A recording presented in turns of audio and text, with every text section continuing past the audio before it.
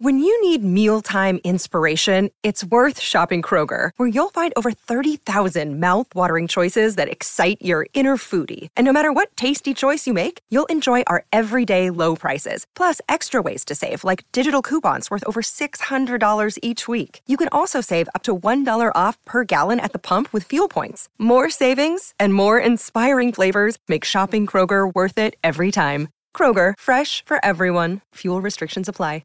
Kia ora, good morning and welcome to Izzy and Kempy for breakfast on SENZ, and a big day on a Friday as we get ready for the weekend. Kempy, you look like you're already ready, brother. Yeah, I am, Rick Dog. I'm had a little trip up the north again last night, sitting in my place here up in Kirikiri, mate. I've got to say, Rick, like last night, it rained yesterday afternoon. I don't know if you guys got a little bit of rain down there in Tamaki, but it rained yesterday afternoon up here, and I was thinking, it would be nice just to have a nice, quiet night without the rain. And honestly, last night was insane. I just sort of couldn't go to sleep. It was about 9:30, 10 o'clock, and looking out the window, and it was just such a beautiful night up here last night. It looks okay this morning. There's a little bit of cloud around, but I've got to say, Rick, I've noticed this week that the heat, especially in the day, is starting to change and starting to get that summer feel. I've broken the singlets back out, of course, as you can see. It's a hell of a lot easier, as you know. Me and you both like putting them on, getting up and just throwing a nice little tank top on to start your day. So, I'm looking forward to today, mate. Friday, lots going on. We've got a good show coming up, and, mate, massive news yesterday. I'm pretty sure you're going to talk about that as well. Was that the fact that you got your guns out again, Kempy, that news? Or the news that you need to get your roots done, mate? You're starting to get dark roots come through with your blonde there. Are we going to have to re-go, or are you just going to shave it? No, well, a couple of things. No, not getting the guns out. The big news is he's coming back. I found out yesterday, the other half of the show. So he's back next week at some stage. And as far as the dark roots go, mate, no chance. I actually thought I was going to keep it for a little while. Yeah. Until the wife said, nah, get the salt and pepper look back. That's what I like. And, you really only do it for one person. So it'll go for a short chop next week.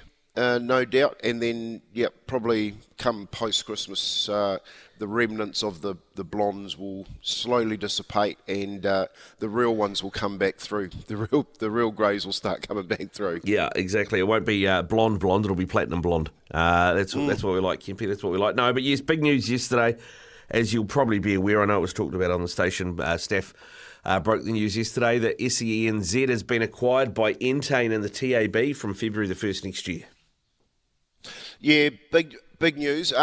Surprised? No, not at all. I was speaking about that when there was a lot of rumours going around the place that probably the logical move would be that it would go back to Entain, with Entain coming in with their $25 million, 25-year deal to support the TAB here in New Zealand. And, to acquire SENZ as part of that package sort of just made logic, really. So it coming out yesterday. Big news for the station, and especially big news for the TAB. I think that's where the acquisition was bought from in the first place, wasn't it? TAB stations.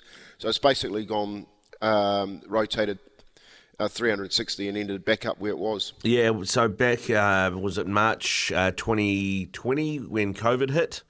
Is that right? Yeah, that's about right.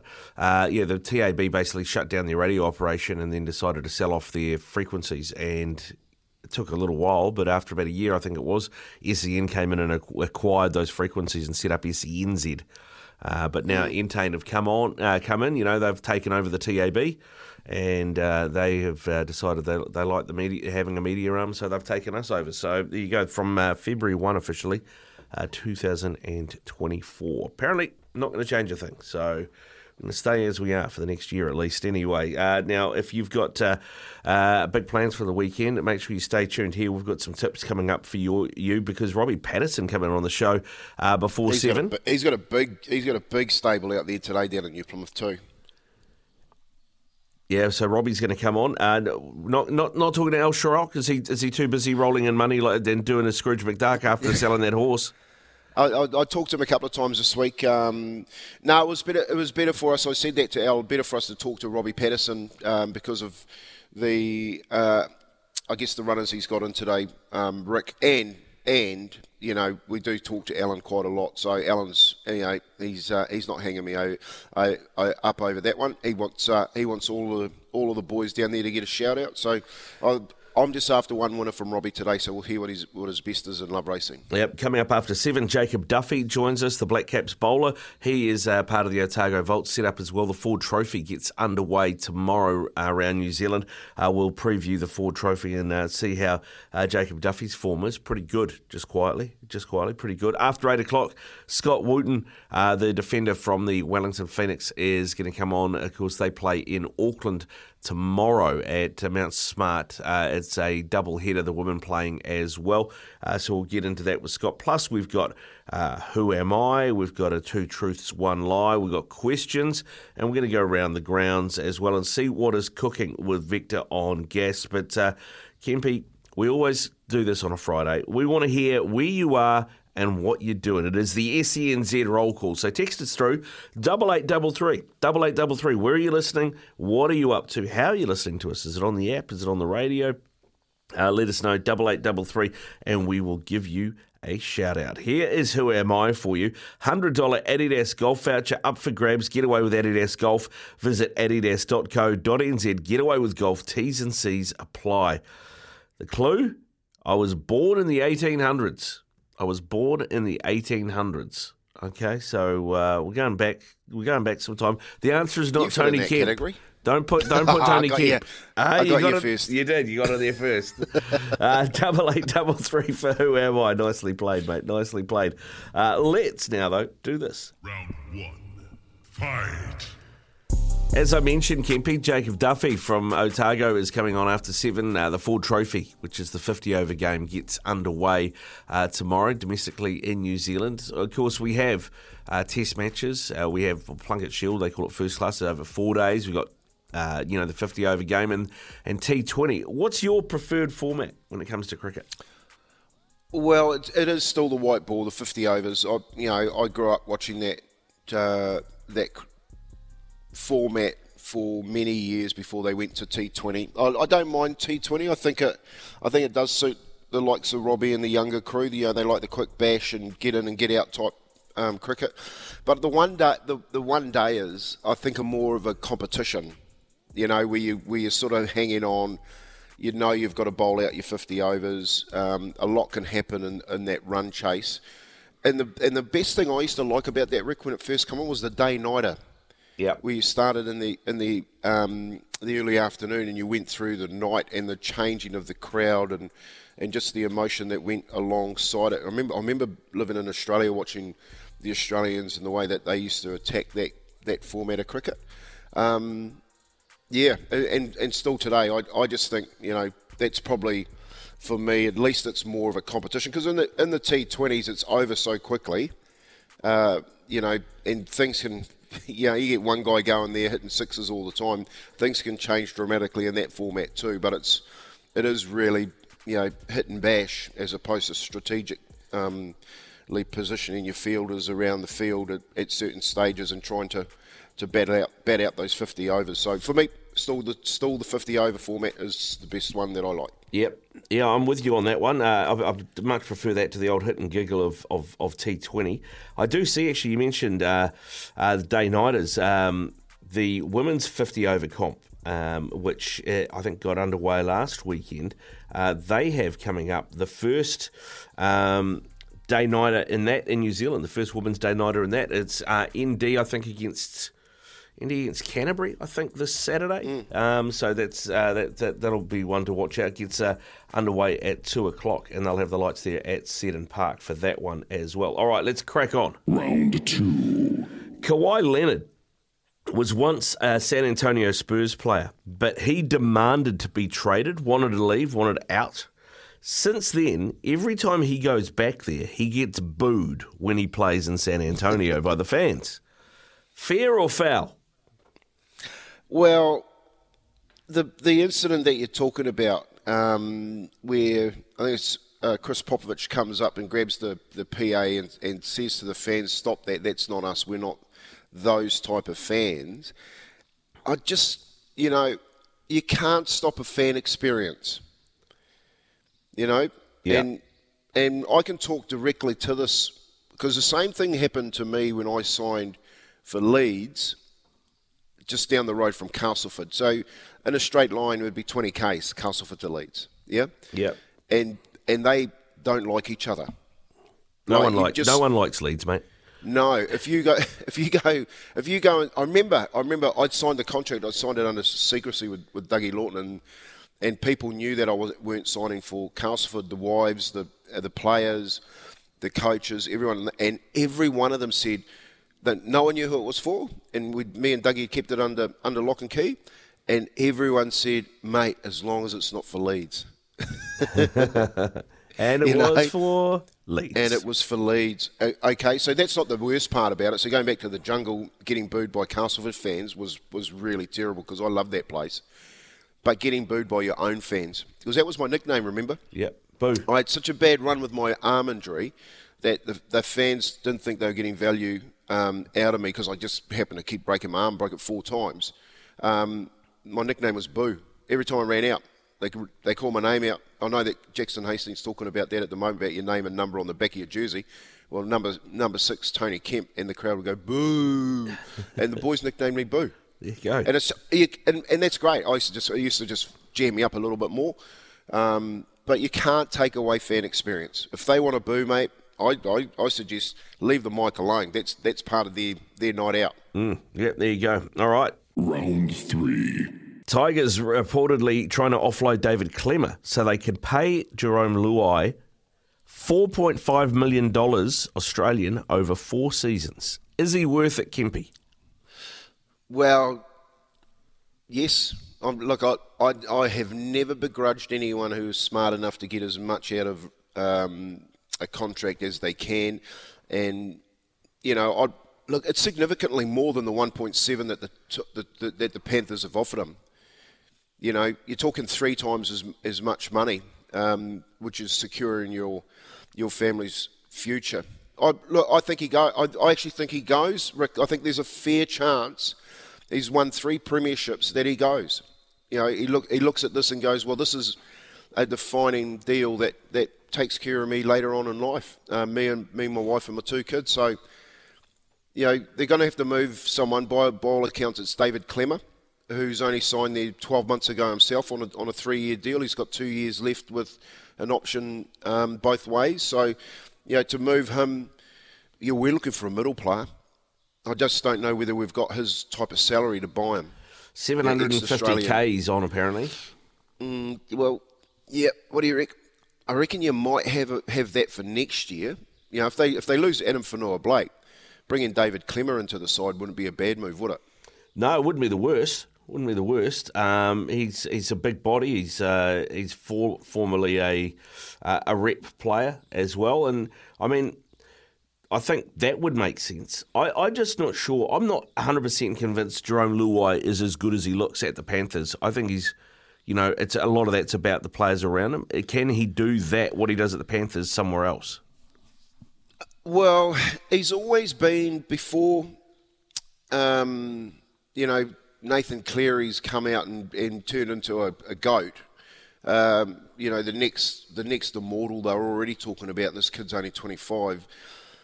You've got a bunch of players around you that were like just a step above everyone, but you'd played with them for so long too. So it's not can he go to another club and do something. It's just that he'd been in that structure. If you look at all the old footage since they were 16, so him, Crichton, and Jerome Crichton, Stephen Crichton, and Nathan Cleary, for instance, in that left edge, have been together since they were 16. So it's whether or not he can go back to Uppy. I think a good move with Uppy Kurosawa at hooker. Pulling him in and running a team is probably something that he would like to do. But the big thing, Rick, here is when you're his age, he's 2 years from basically maxing out his best form before he starts to get on the man. It's starting to get harder every morning. I think you're looking at that going, well, I've got a 4-year deal here with 1.2 million. I think what he's probably talking about is give me 5. Give me 5 and I'll sign. Yep, all right, and all of that makes perfect sense. But if you're the Tigers, if it's you, Tony, that's going to have to make this decision, would you spend that money on Jerome Luai? Is he worth that money to the Tigers? No, I wouldn't. But there's no one around, Rick. That's the problem with the NRL is there's no one around in that half position, hooker position. Once you start getting down through the sides that of any substance, that's why there's just short supply and huge demand. That's why West have come out and gone, well, we'll throw something at somebody and try and get him. It'll create this. If he signs, it'll create a ripple through the competition. You've still got Tom Jed and Ezra Mann talking to clubs. If he moves and Penrith are back open on the open market, and I know that they've already signed Dane Laurie back from the Tigers, and probably in retrospect to cover Luai if they need it. I think it'll start a ripple effect, which will see other halves moving clubs. All right, there we go. That Tigers spine, if they get Luai, would be Adam Dewey at fullback. And then, at the moment, it's Aiden Caesar would be in the halves with him. I don't know, that's long term. But then Api Coruscant at hooker as well. That's starting to look like a reasonable spine, isn't it? Yeah, and they've just signed another guy back from England that played for Canberra. The name just slips my mind at the moment as well. And you've got the young guy, Buller, who played, came in on a train and trial last year, and I think is going to be an absolutely fantastic NRL player for many years. They're pushing too for that number 1 jersey. So he has the I guess the making of a decent spine, but for Benji it's the stock, mate. Like when you look at their stock, he just can't lose anyone. If he loses any of those players, then it starts to become really tough for him because he hasn't built all that club hasn't over the last 10 years. I've had Ivan, Madge and Tim Sheens, and they haven't been able to build that depth through that western corridor to actually stay in the NRL and compete for it. They're on a three-peat for the wooden spoon. You just don't want that if you're Benji this year. You don't want that spoon at all. No, you want to be anywhere near it. It is 6:21 here on SENZ. Remember, we're doing the roll call. Where are you listening? What are you up to? Text us 8833. Need a new mobile plan? Visit Kogan Mobile. You're listening to Izzy and Kempy for breakfast, thanks to Chemist Warehouse, keeping you healthy this spring. It is 6:27, 0800 150 811 or 8833, the Temper Bedpost text machine. Temper and Bedpost range of mattresses and adjustable bases adapt to the exact shape of your body so you can put your head and feet up in comfort. Text through on 8833 for our SENZ roll call. Want to hear from you, want to know where you are listening to us, how you are listening to us, and what you are up to. Paul and Howard, morning team, listening via the app and the cowshed. Great news about the TAB and SENZ. Hopefully bonus bets come back. Yeah, it's all about the bonus bets, Paulie. Nice. Blake Aston, Christchurch, about to hit the work site. That's from Chris. And morning, lads. How does Anthony, Tony, Matt Kemp think Manly will go next year? Anthony, Tony, Matt Kemp. Geez, he's pulled out. There's obviously someone very close to me down there. Oh, you know what? I actually like Luke Brooks going to Manly. Daly Cherry Evans, they've got some strike. I will say what everyone knows. Tom Trbojevic, if he can stay on the field, which he hasn't been able to do in the last couple of years, Manly will make the 8. They will make the 8. They've got too much strike. But if that bloke goes down again, mate, so does Manly's hearts and all of their hopes and wishes with it. Because without Tom Trbojevic, who a couple of years ago, Rick, was probably the best player in the competition, they really can't make anything of that comp. 100%. Yeah, exactly. It became, as soon as Tom Turbo over the last 3 seasons went down injured, you just backed against Manly every week, and you're pretty much a shoo-in because they just didn't seem to have anything when he wasn't there.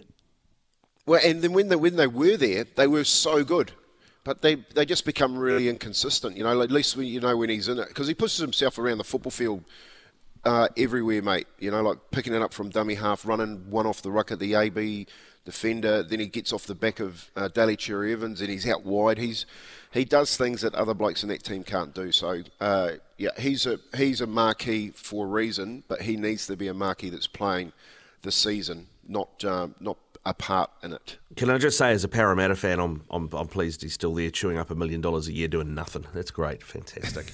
All right, let's get to this. It is Chemist Warehouse Black Friday sale, and we've got balanced protein prize packs valued at over $150 to give away. Thanks to Chemist Warehouse and their friends at Balance. We're playing Two Truths, One Lie. Each one of the three of us will make a statement. You have to figure out who is telling the porky and text through the answer on 8833 and get yourself in the draw to win that $150 prize pack thanks to Chemist Warehouse and Balance. I'll go first. I have met Ozzy Osbourne and had a beer with Slash. I hope people had their hearing aids in then because, that last bit, I think we've all had a beer with Slash.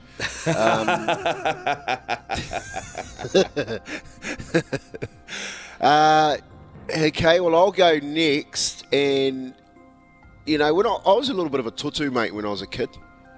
You probably worked that. Probably worked that out. It's not news, yeah.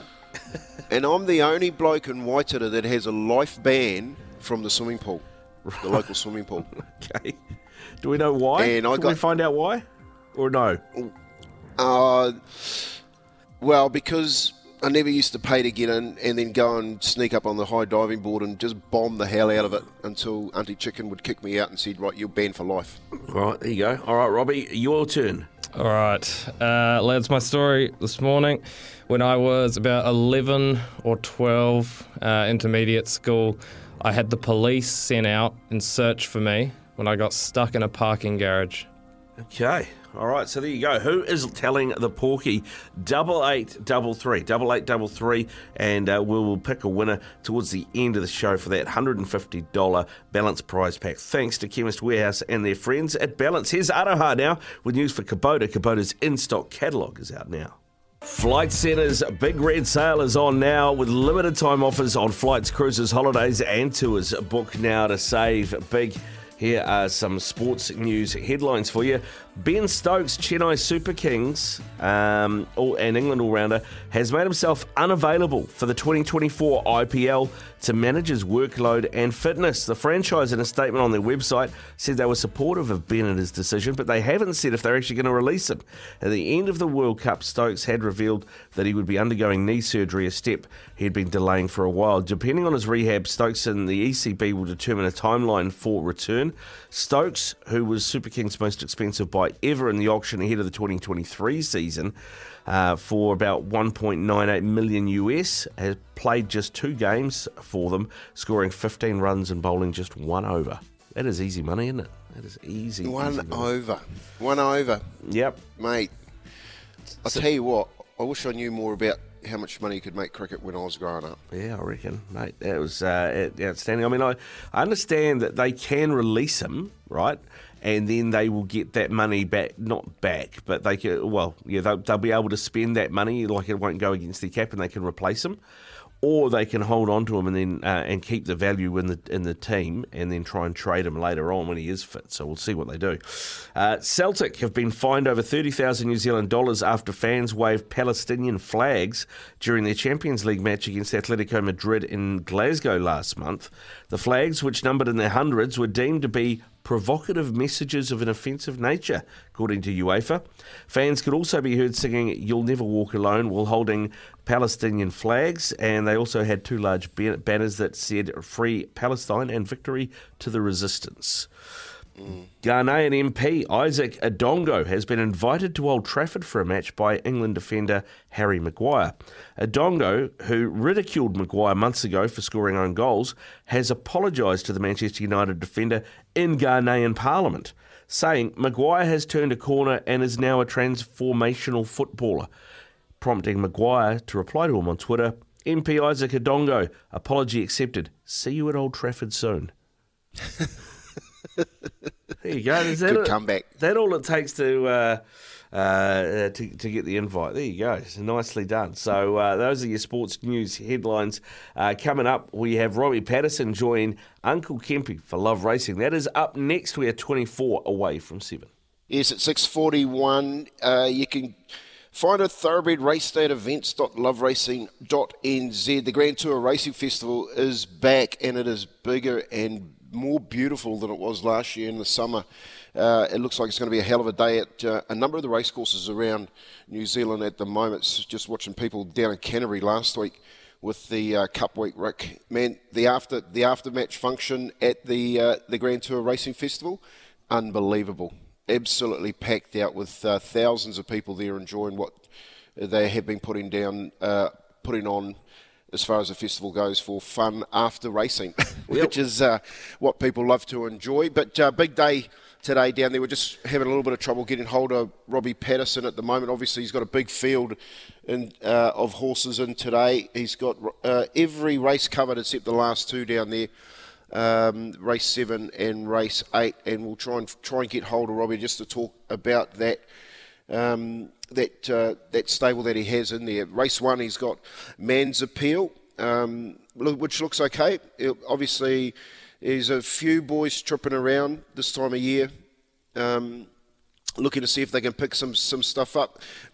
Tony Pike's got Mike McNabb on Oban, who ran second up.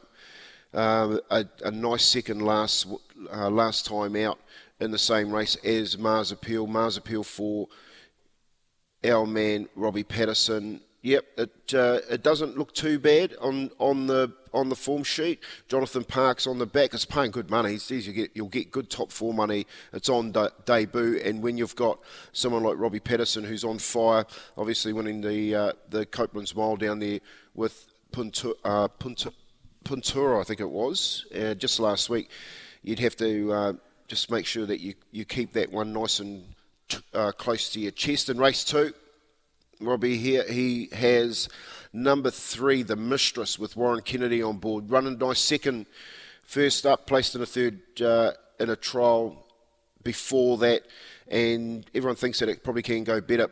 I actually think that's probably close to his best of the day. That's what I wanted to ask him. It has drawn wide, but currently paying 5s and 2s, which is not bad money coming back to you if it doesn't get that win at $5. Other horses to have a look at in that race. There's a couple of nice ones. Okay, Joe Doyle, he's going all right at the moment. He rode well in Carnival Week there. He's on the top weight. Celtic Echo, that's at 7s and 250. And if you go further on down, again, for Ben Foote, Michael McNabb, carrying only 56s on Mars, which has had a last start 3rd in race 2. He's got a couple others in there, Tarzetto and Catherine Enns, I think that's how you say that, with an ENZ on the back for Robbie Patterson. 3 chances in that race, but for me, I think the Mistress out of those 3 are the one to be on. In race 3, it's Doris is running around for Robbie in that. The number 8 horse.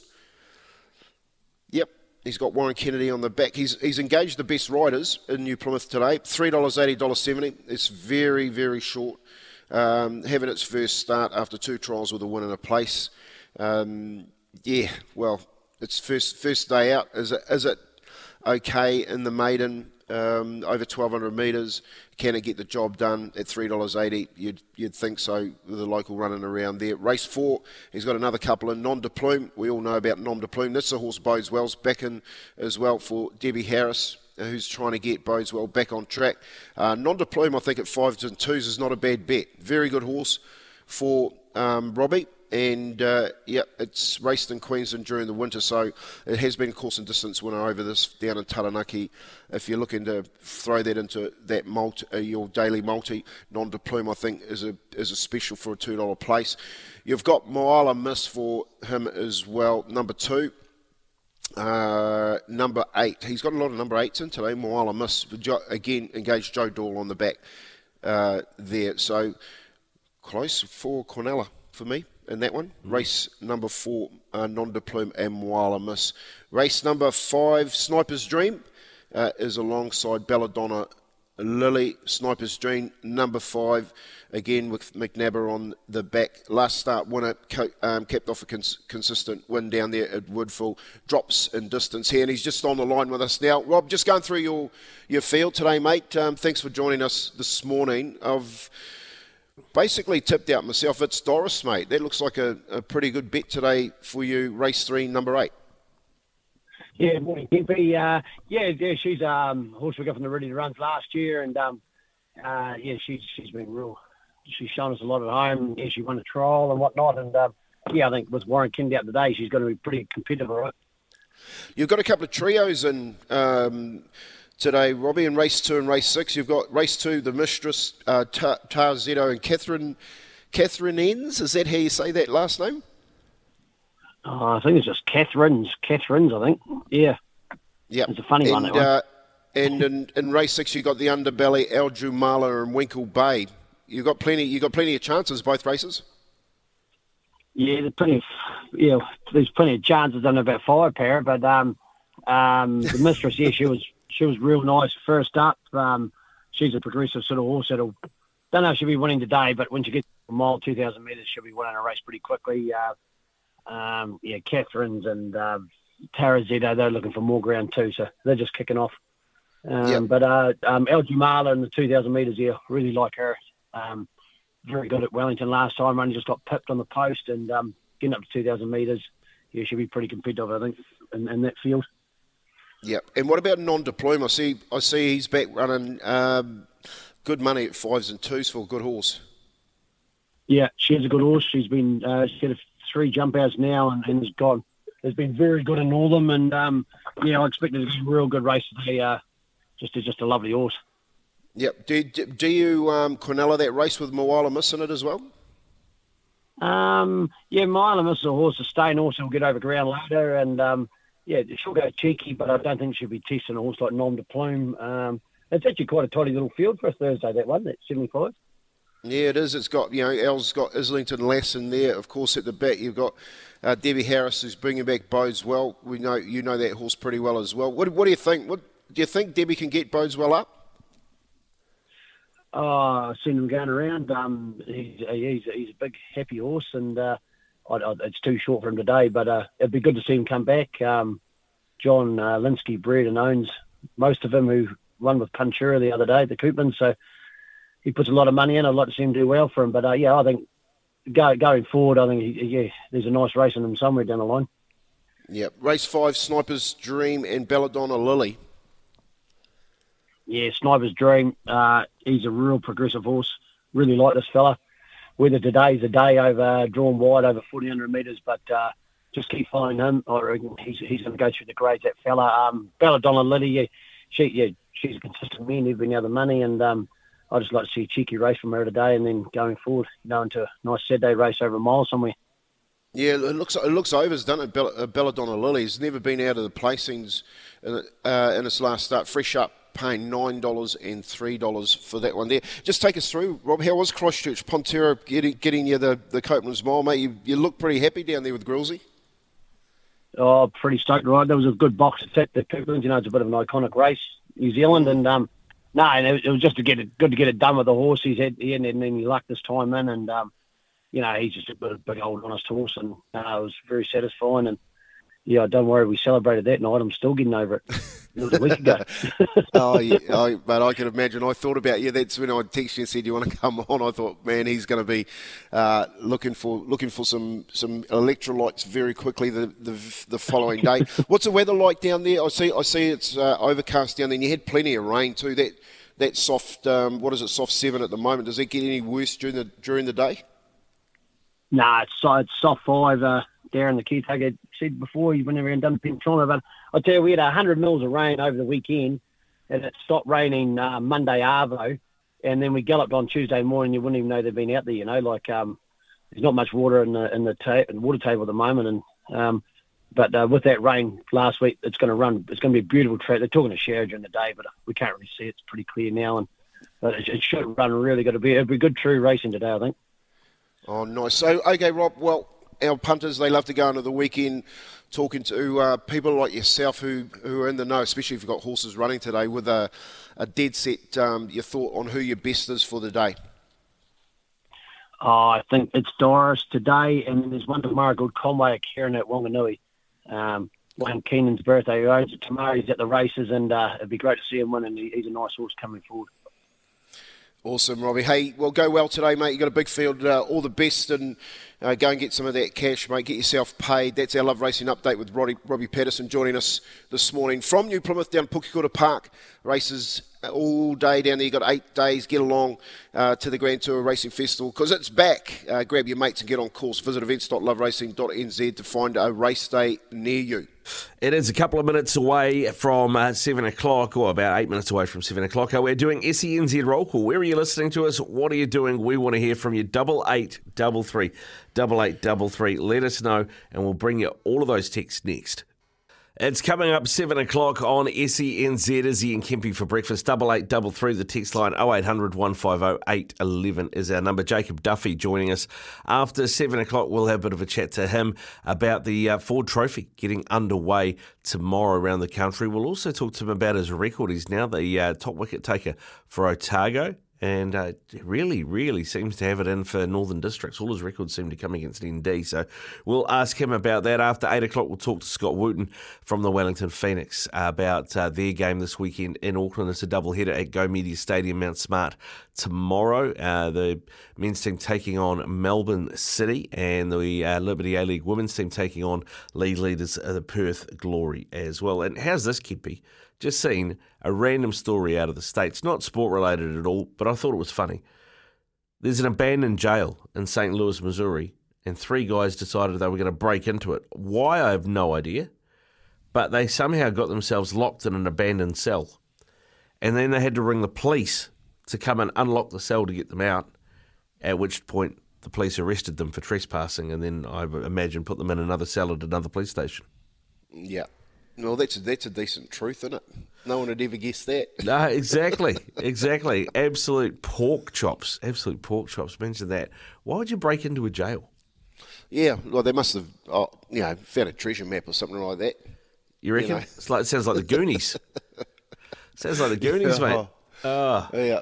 Have you ever been locked in anything? You've been caught stuck in a lift? No, I haven't. Haven't been stuck in a lift. It's the most horrible feeling ever. Really? It's stuck in a lift in England one time. Yeah. And when I was playing for the New Zealand Junior Kiwis, it was at the time we were touring England, and we were up in, I think it might have been Salford actually, the place where we were staying, and the lift, too many boys jumped in it. So you can imagine you got like half the team trying to pile into the lift, and it started to go, and then it just stopped. Mm-hmm. And you're sitting there. It's getting really hot. I think we're stuck in it for like an hour. Oh. And I started to go, your mind just goes crazy on you. You didn't try and die hard it and open the panel at the top and then climb up the ropes? I was taking like short breaths, mate, trying to keep my cool because I was losing it. Right. And players are jumping around and making it even more scarier than it was. But yeah, being locked somewhere where you're not, that comfortable, especially confined spaces. Oh, it's a horrible, horrible feeling. Yeah, talking about jumping around, I remember going on a cable car with a bunch of mates. I think it was down, I can't remember where it was, must have been like Rotorua or somewhere. And as soon as basically the cable car got up high enough that you were actually really high, everybody just started jumping up and down and rocking the thing. Anyway, here is Araha with the latest for news for Kubota. It's 7:04. Good morning. Welcome to Izzy and Kempy for breakfast here on SENZ. Coming up, we are going to give you another crack at 2 Truths, 1 Lie for that $150 balanced protein pack thanks to Chemist Warehouse and their Black Friday sales. We'll also catch up with Paul Mawadi not Paul Mawadi, it's going to be Pip Morris today from the TAB at around 8:30. After 8, Scott Wooten from the Wellington Phoenix is going to be with us as well. And I do have another Who Am I for you too. It is Trading's Hour with Night and Day. Start your morning with a hell of a coffee from just $4.50 at your local Night and Day. Now, Who Am I? Cryptic this one. I'm not sure that I've got it yet. $100 Adidas golf voucher up for grabs. Get away with Adidas Golf. Visit adidas.co.nz/getawaywithgolf. T's and C's apply. Who am I? Clue number 2. My name is George, though that's not how I'm known. My name is George, though that's not how I'm known. Who am I? 8833. Any clues, Kempy? Any ideas? None whatsoever. Absolutely none. Robbie's doing a really good job on the who am I's at the moment. I see there's a few names being thrown out there, and mate, to be honest, I couldn't tell you. No, I'm not 100 on this either, but I tell you, Jacob Duffy might be able to give us a hand. He joins us now to talk a bit of cricket. G'day, Jacob. How you doing?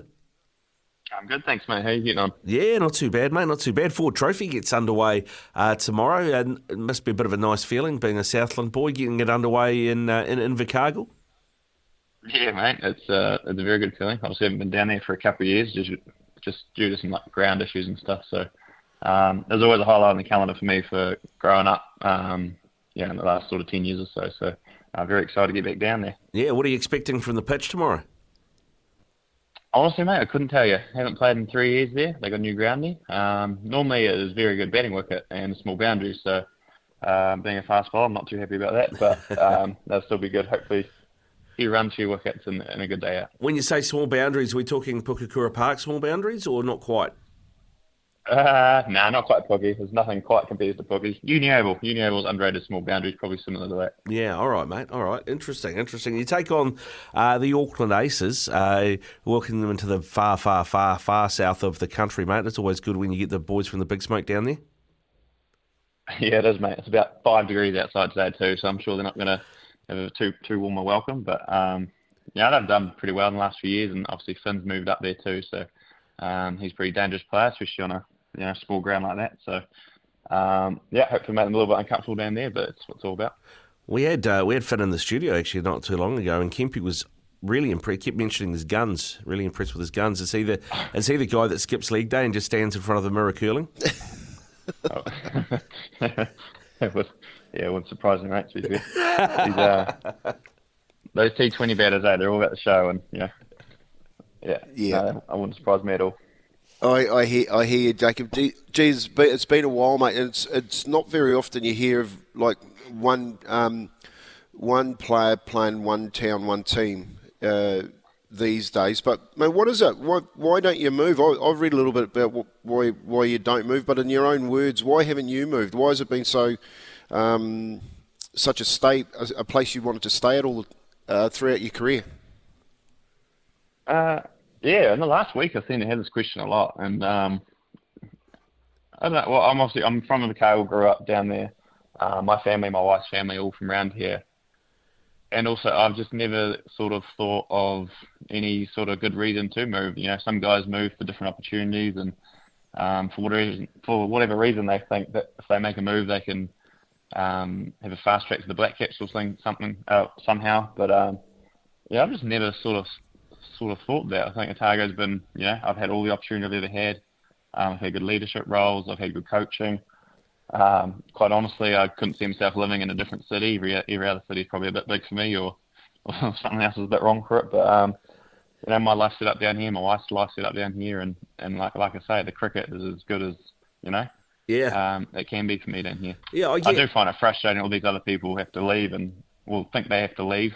We're in a pretty big trophy drought at the moment, and it's kind of no wonder when you lose sort of a key player or two every year, which is it's massively frustrating for someone like me. Yeah, it would be, mate. It would be. I guess where Kempy's coming from with that question is it is a professional game. We see so many guys now hopping around so they can get a contract here to play T20 and a contract here to play this or whatever. So it does seem to be quite a what's the word? A bit of a gypsy existence, being a pro cricketer, or at least it can be. Yeah, it does. You're probably looking at what sort of that next level of, the international guys have that sort of decision to make. I guess for us, sort of, the fringe sort of Black Caps on domestic circuit, all the opportunities to me seem reasonably equal across, the 6 MAs. I think you can talk about guys like Finn and stuff. He can gypsy around and, he's getting the big bucks from all sorts of different leagues, and he's got some probably decisions to make in the future around that kind of thing. But I guess for someone like me, just trying to crack into that Black Cap sort of team consistently, I think Otago's as good a place as any to do it from. Hey, Jacob, do you think that trophies will actually change that mindset? I'm just thinking of, from my football career, like, it can't be the weather. Like, I went to the UK, I used to love the cold, and it is really cold down where you are. Is it more about like having a team that they can keep their hands on and not saying to players like using us as a transition to another franchise? Yeah, I think trophies definitely play a role in that. I guess more players get selected from winning teams, I guess. But like I say, if you look at who we've lost in the last year, we've lost Michael Ray, Michael Rippon, Nathan Smith, Nick Kelly, go back to Michael Bracewell, Neil Wagner, James Neesham. Like, that's a strong core of New Zealand A, Black Caps sort of level players. That you keep them together and you do win things. So it's a little bit of a self-fulfilling prophecy when you're losing these guys out who want to go to a winning team. Well, Otago's never. We're up shit creek if it's going to keep continuing like that. Yeah. Luckily, at the moment, we've got quite a young core of about 22, 23-year-old batting unit who all going well. They grow up and learn and gain experience together. And then, so hopefully 3, 4, 5 years from now, however long it is, they're all growing up and we're dominating together. I guess that's the ideal result, as long as we can keep them. Yeah. Now, Jacob, you're a part of the senior crew down there now. You've been there for 12 years, I think it is, with Otago. You've broken Stephen Box's wicket record as well. You would have played with some great players and played with some different types of leaders and different types of captains and things as well. Who do you think, now that you are a leader, has had the most sort of impact, or you've taken the most from as a leader? Yeah, great question, mate. I have played under quite a few. I played under the McCullums. Played with the Wagners and a few of those guys, but I wouldn't really say I'd take any sort of like leadership sort of. I wouldn't follow. And I had a great coach, Rob Bolter. He's the coach of the South African team now. Yeah. Under him, he was the first guy to make me captain of that team. I was pretty young. I was 24, 25, and he kind of just trusted me to lead. From just be natural, I guess. I'm not a sort of outspoken guy. I'm not a very loud guy, but he kind of taught me that I can lead in my own way, lead by example, without sort of blasting guys verbally or whatever it is. So that's probably who I learned from the most, and to be honest. And I think you see what he's doing Saturday. He's a bloody good at what he does. So I learned from probably some of the best there. Do you still find it when you're talking about coaching, your limited experience that you've had with the Black Caps, when you go into those type of camps and you're coming across different coaches, that they do still add extra extra strings to your bow? Oh yeah, definitely. I actually I went to the Dubai tour prior to the Black Caps series in England, so I was on that trip. I didn't get a game, but actually I literally had one session with Shane Jurgensen, the bowling coach, and he made a few wee tweaks here and there, or suggested a few wee tweaks here and there. And honestly, it's just lifted me up. Yeah, I sort of feel like I've hit another level. It's probably gained 3 or 4 Ks into my ball speed just from that sort of little trip and just working with him there. But what's also underrated is you get to bowl with, you're bowling with Tim and the Matt Henrys and those guys who they're as good at coaching as you can get anywhere as well. So, if you can share a net with those guys, you sort of, chew the fat and spin yarns and stuff, and you learn a lot through that too. So, I've always valued my time in that environment, and like I say, I love those sort of guys to lean on who have been bloody awesome. To be honest, they talk and offer you plenty. So, it's a good crew like that. Yeah, it's great. It sounds like the Fovo Express might have got a few clicks back, mate. What are you throwing them down at the moment? No, nothing crazy, but my sort of role, you need to be sort of that high end 130s. I'm never going to be sort of the 140, 150 guy, but if you're a high end 130s, 135 to 139, that's sort of the pace range I want to be, as long as I'm holding my shape and getting a swing and stuff like that. That's sort of where I want to be. Yeah, moving the ball at that speed, makes a big difference, mate. You got Auckland, of course, as mentioned, tomorrow in the Ford Trophy, and you obviously are knocking records off left, right, and centre. I did notice that your first ever record for Northern Districts, your first ever wicket, I should say, for Northern Districts, was that of Tim Southey, who was opening the batting at that point, amazingly, in Northern Districts. Tim strikes me as a sort of bloke that if you get him out, he's going to want to take the ball as soon as you come into bat. Did he get revenge? I actually talked to him about this not long ago because it came up somehow. Yeah, like I said, he can't even remember why he was opening the batting, but he did. Lucky that day, I remember we got like 180. They got 180 or something, and then Baz and Neil Broom whacked it one down. So he never got the revenge, unfortunately. Oh, well, Probably has since, to be fair, but not that day. He didn't get that revenge that Rick is talking about. Have you ever got into one of those sort of battles, like where you've gone for a bowler and you've taken him out and you had a bit of lip and then he's come back at you? Yeah, mate, you play each other so often, that sort of stuff happens all the time. I actually got into a good ding-dong with Kyle Jamieson in a full trophy final one year. Well, I think they were bowling first, so I got a few runs for me as a 20-odd, so I hit him for a bomb, and then, I get a bit of chirp, and then he comes out to bat, you give it back. It's all good stuff, mate, it's all a bit of banter on the field, but you play each other so often, and you see each other so often and around these different teams and stuff that it never gets too far. No, never get too far, mate. Well, I mean, obviously you back yourself, you back this young batting group that you've got for Otago to go deep in the Ford Trophy. Who, if it comes out as you want it to and you're in the Ford Trophy final, mate, who are you expecting to be facing? That's a good question. I think that CD's always very strong. Like I say, you talk about a core of guys growing up together. They've got that sort of core. You got your Will Youngs, your Dane Cleaver, Blair Tickner, Doug Bracewell. They're sort of all that same age where they're all sort of maturing and peaking at the same time. And on paper, they're a pretty bloody hard team to look past. Cantabs, unfortunately, are always there or thereabouts. Said like a two. Don't like them. They seem to be up there all the time. They'd be your second best team, wouldn't they, Jacob? Certainly my favourite team to beat. Yeah, I did like that quote. There was an article that I got sent by Robbie where I think they were asking you about moving around, and you said, well, it was never going to be Christchurch because I hate Christchurch, and I think you probably garnered a few more fans from that, didn't you?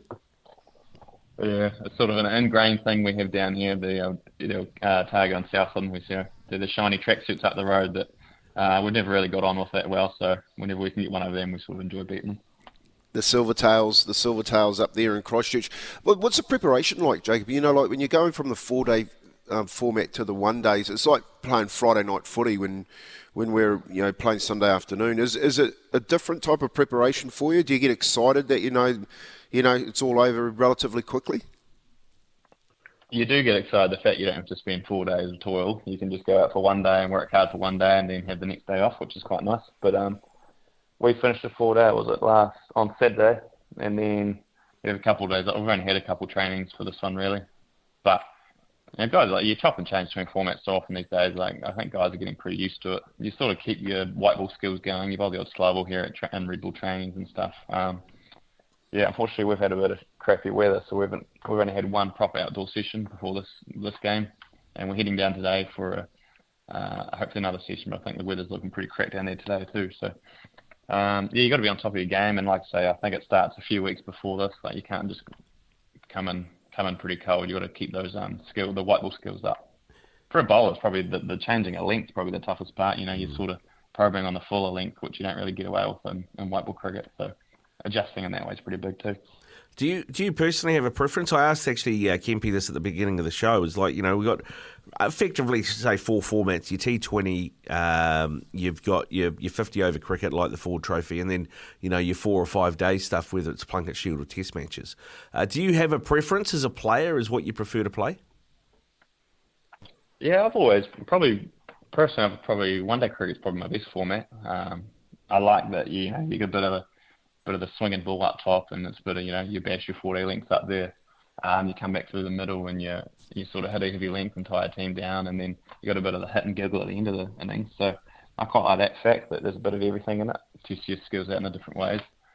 I wouldn't say I roll out of bed excited to play 4-day cricket, but it's definitely the most rewarding. When you fight hard with the boys for 4 days, and if you get across the line that, you don't replicate that sort of feeling. So each sort of format's got its pros and cons. Yeah. 2020 is probably my least favourite, to be honest. No fun going out there and getting whacked more times than not. Yeah, 100% agree with you there, mate. The hit and giggle, I've never quite found the appeal the same as the other formats. And just before we let you go, mate, 9 for 127 in the Plunket Shield against ND to get you that record of Stephen Box for Otago. Your first wicket, obviously, for Otago was against Northern Districts. What is it?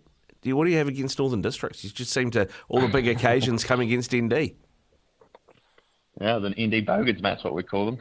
Just there for the picking. No, nothing special. Just one of those things, mate. That is it was a cool day. It was a cool day. The lads put on a wee ceremony at the end of the day and drank a few beers, and it was a cool day. Nice, mate. Nice. Outstanding. Well, Jacob, best of luck in the Ford Trophy this season. Thanks for getting up this morning for us and having a chat. Really appreciate it. And, go well for the season, eh? No, appreciate that, mate. Anytime. Cheers. There you go, out of the Otago Vaults. It is Jacob Duffy talking cricket with Kempy and I. 8833 is the Temper Bedpost text machine if you've got an answer for Who Am I? Need a new mobile plan? Visit Kogan Mobile. You're listening to Izzy and Kempy for breakfast, thanks to Chemist Warehouse, keeping you healthy this spring.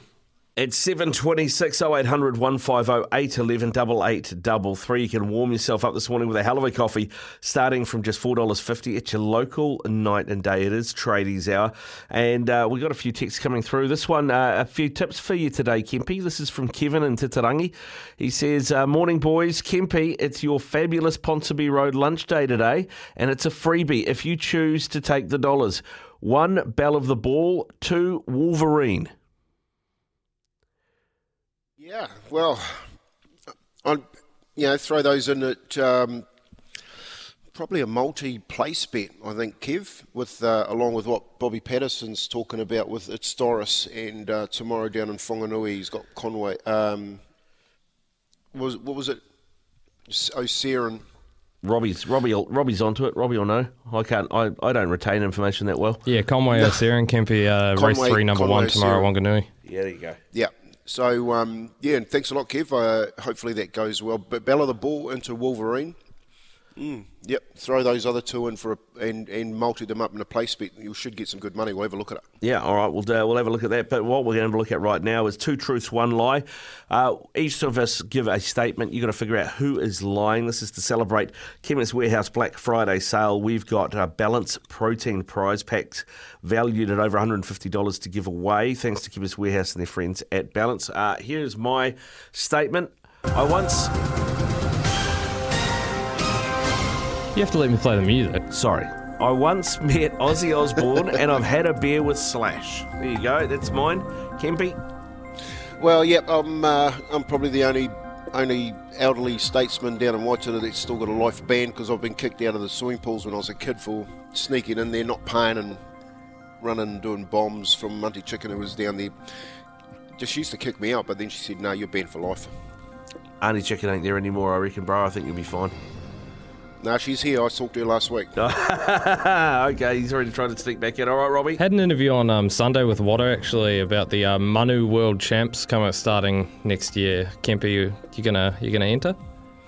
100%. Don't mind. That'd be great. Staple.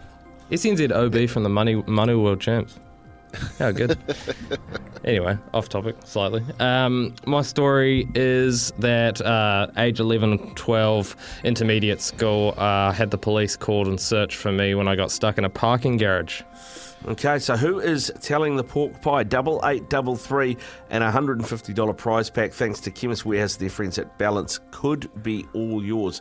It is that easy. Keep your texts rolling through as well on 8833. Always happy to take your tips. I know Brad, who texted through yesterday for Kempy's kicker, he had a $6.50 NBA option for his Kempy, came in.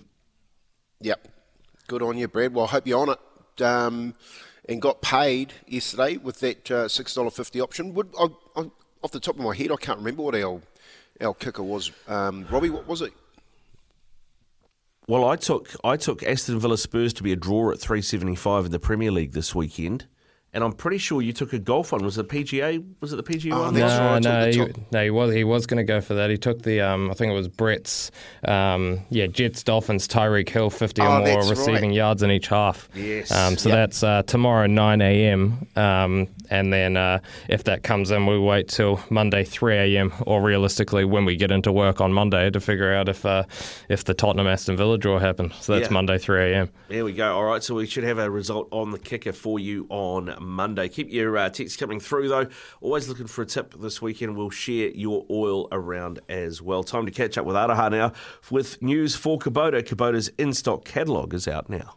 27 away from 8. Thank you, Araha. Kennards Hire, make your job easy. Kennards.co.nz. Here's some sports news headlines for you.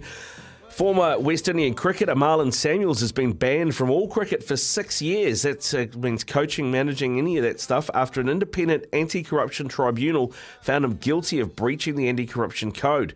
Samuels was charged back in September 2021 by the ICC and has been found guilty by the tribunal in August this year of 4 offences, including obstructing the investigation, failing to cooperate with the investigation, and receiving a gift or payment that could bring the sport into disrepute. New York Giants quarterback Daniel Jones underwent successful surgery to repair the ACL in his right knee yesterday and is facing 8 to 10 months of recovery. The procedure was done at a hospital for special surgery in New York, and they say 8 months of recovery would take Jones, now 26, right up to the training camp at the start of next summer. Don't worry though, Kempy. I don't think he needs to worry about paying for the heating of the pool. The Giants signed Jones to a 4-year, $160 million US deal earlier in the year. He is due another guaranteed $35.5 million pay next season. So I think he's going to be okay. I think he'll be all right, mate. How's this for a GC award? Norway and Manchester City striker Erling Haaland has offered to pay for fans from his former club, Bryn FK, to attend the team's playoff game on Saturday. They're a second-tier team in Norway, and they're his boyhood club. He played juniors for them. They've reached the playoffs for the first time since 2006 and have a chance of getting promoted to the top flight in Norway. Haaland, who's 23, will cover the cost of the train trip for around 200 fans, expected to run to about $26,000 New Zealand. So it's a good thing to do. I mean, it's not like he's short of cash. Well, yeah, it's not even his weekly wage, is it? No. What would he be on? He'd be on £140,000 a week, probably? Oh, and the rest. I reckon he's probably closer to 300. £300,000 a week. Yep. Well, Kevin De Bruyne, who's at Man... buy them a train. Yeah, it's Kevin De Bruyne, who's at Man City. He's injured at the moment, but he's on $375 a week. Wow. Yeah, that's some good money. That's good. Yeah. All of those basketballs, so cricket, basketball, soccer. Yeah, there you go. Well, mate, I think cricket takes a back seat, to be honest, unless you're Indian, pretty much. Because so even though the IPL money's like... Well, Pat Cummins, mate, just bought a house with 25 mil. Well, there you go. The Aussie cricket obviously pays all right as well, eh? Obviously pays all right. You might appreciate this, Kempy. I don't know if you've ever been in this situation, but yesterday's game between the Warriors and the Suns added another incident in a long conflict between Golden State Warriors' Chris Paul and referee Scott Foster, when Paul was ejected after Foster slapped him with 2 quick technical fouls. It was Paul's 7th career ejection. The Warriors coach Steve Kerr also picked up a technical for yelling at Foster after Paul's ejection. He said, "I didn't think Chris deserved to be ejected. The first technical, fair enough, but I thought the second one was unnecessary." Everybody gets frustrated out there, but this is what interested me, Kempy. There is definitely something in this that the referee and Chris Paul do not like each other, and the referee feels like at least, uses his power as the referee to exact some revenge here. The dynamic... between Foster and Paul isn't new. Paul's former teams, the Clippers, the Rockets, the Thunder and the Suns, lost 13 consecutive playoff games when Foster was the head referee. And in playoff games in which Foster served as part of the refereeing crew, Paul's overall record is 3-17, dating back to 2008. Yeah, it seems like someone's picked up on something that, you're not meant to have bias leaning towards another team, are you? But you are if you're going to attack a player as someone that you just don't like and eject them out of the game. it's already been one of those Netflix movies about the refereeing in the NBA. This might be another one. Yeah, it could be. It could be. And just finally, last season's world champion Black Ferns and All Black Sevens sides have named stacked squads to begin their title defences in Dubai and Cape Town next month.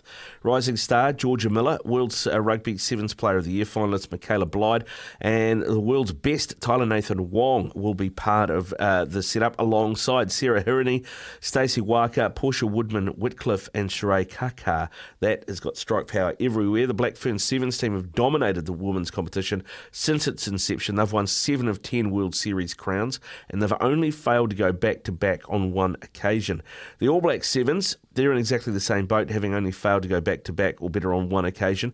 And Leroy Carter and Aquila Rokosiloa headline the squad after receiving nominations for the World Sevens Player of the Year. Alongside that is the experience of Scott Curry, Sam Dixon, Tim Mickelson and Regan Ware. This is a team capable of anything. Kempy, what do you reckon? Will both teams go back-to-back and then win gold in Paris?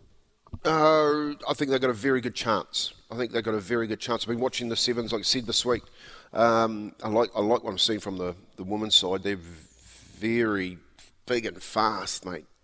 And the men, I just think the men, Kiwis are built for Sevens football.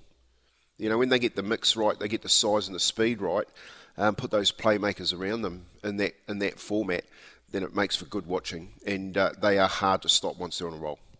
Yeah, that they are. We actually had a text come through about Erling Haaland. Apparently in his contract, he gets a goal bonus. So every time he scores a goal, he gets another 20k.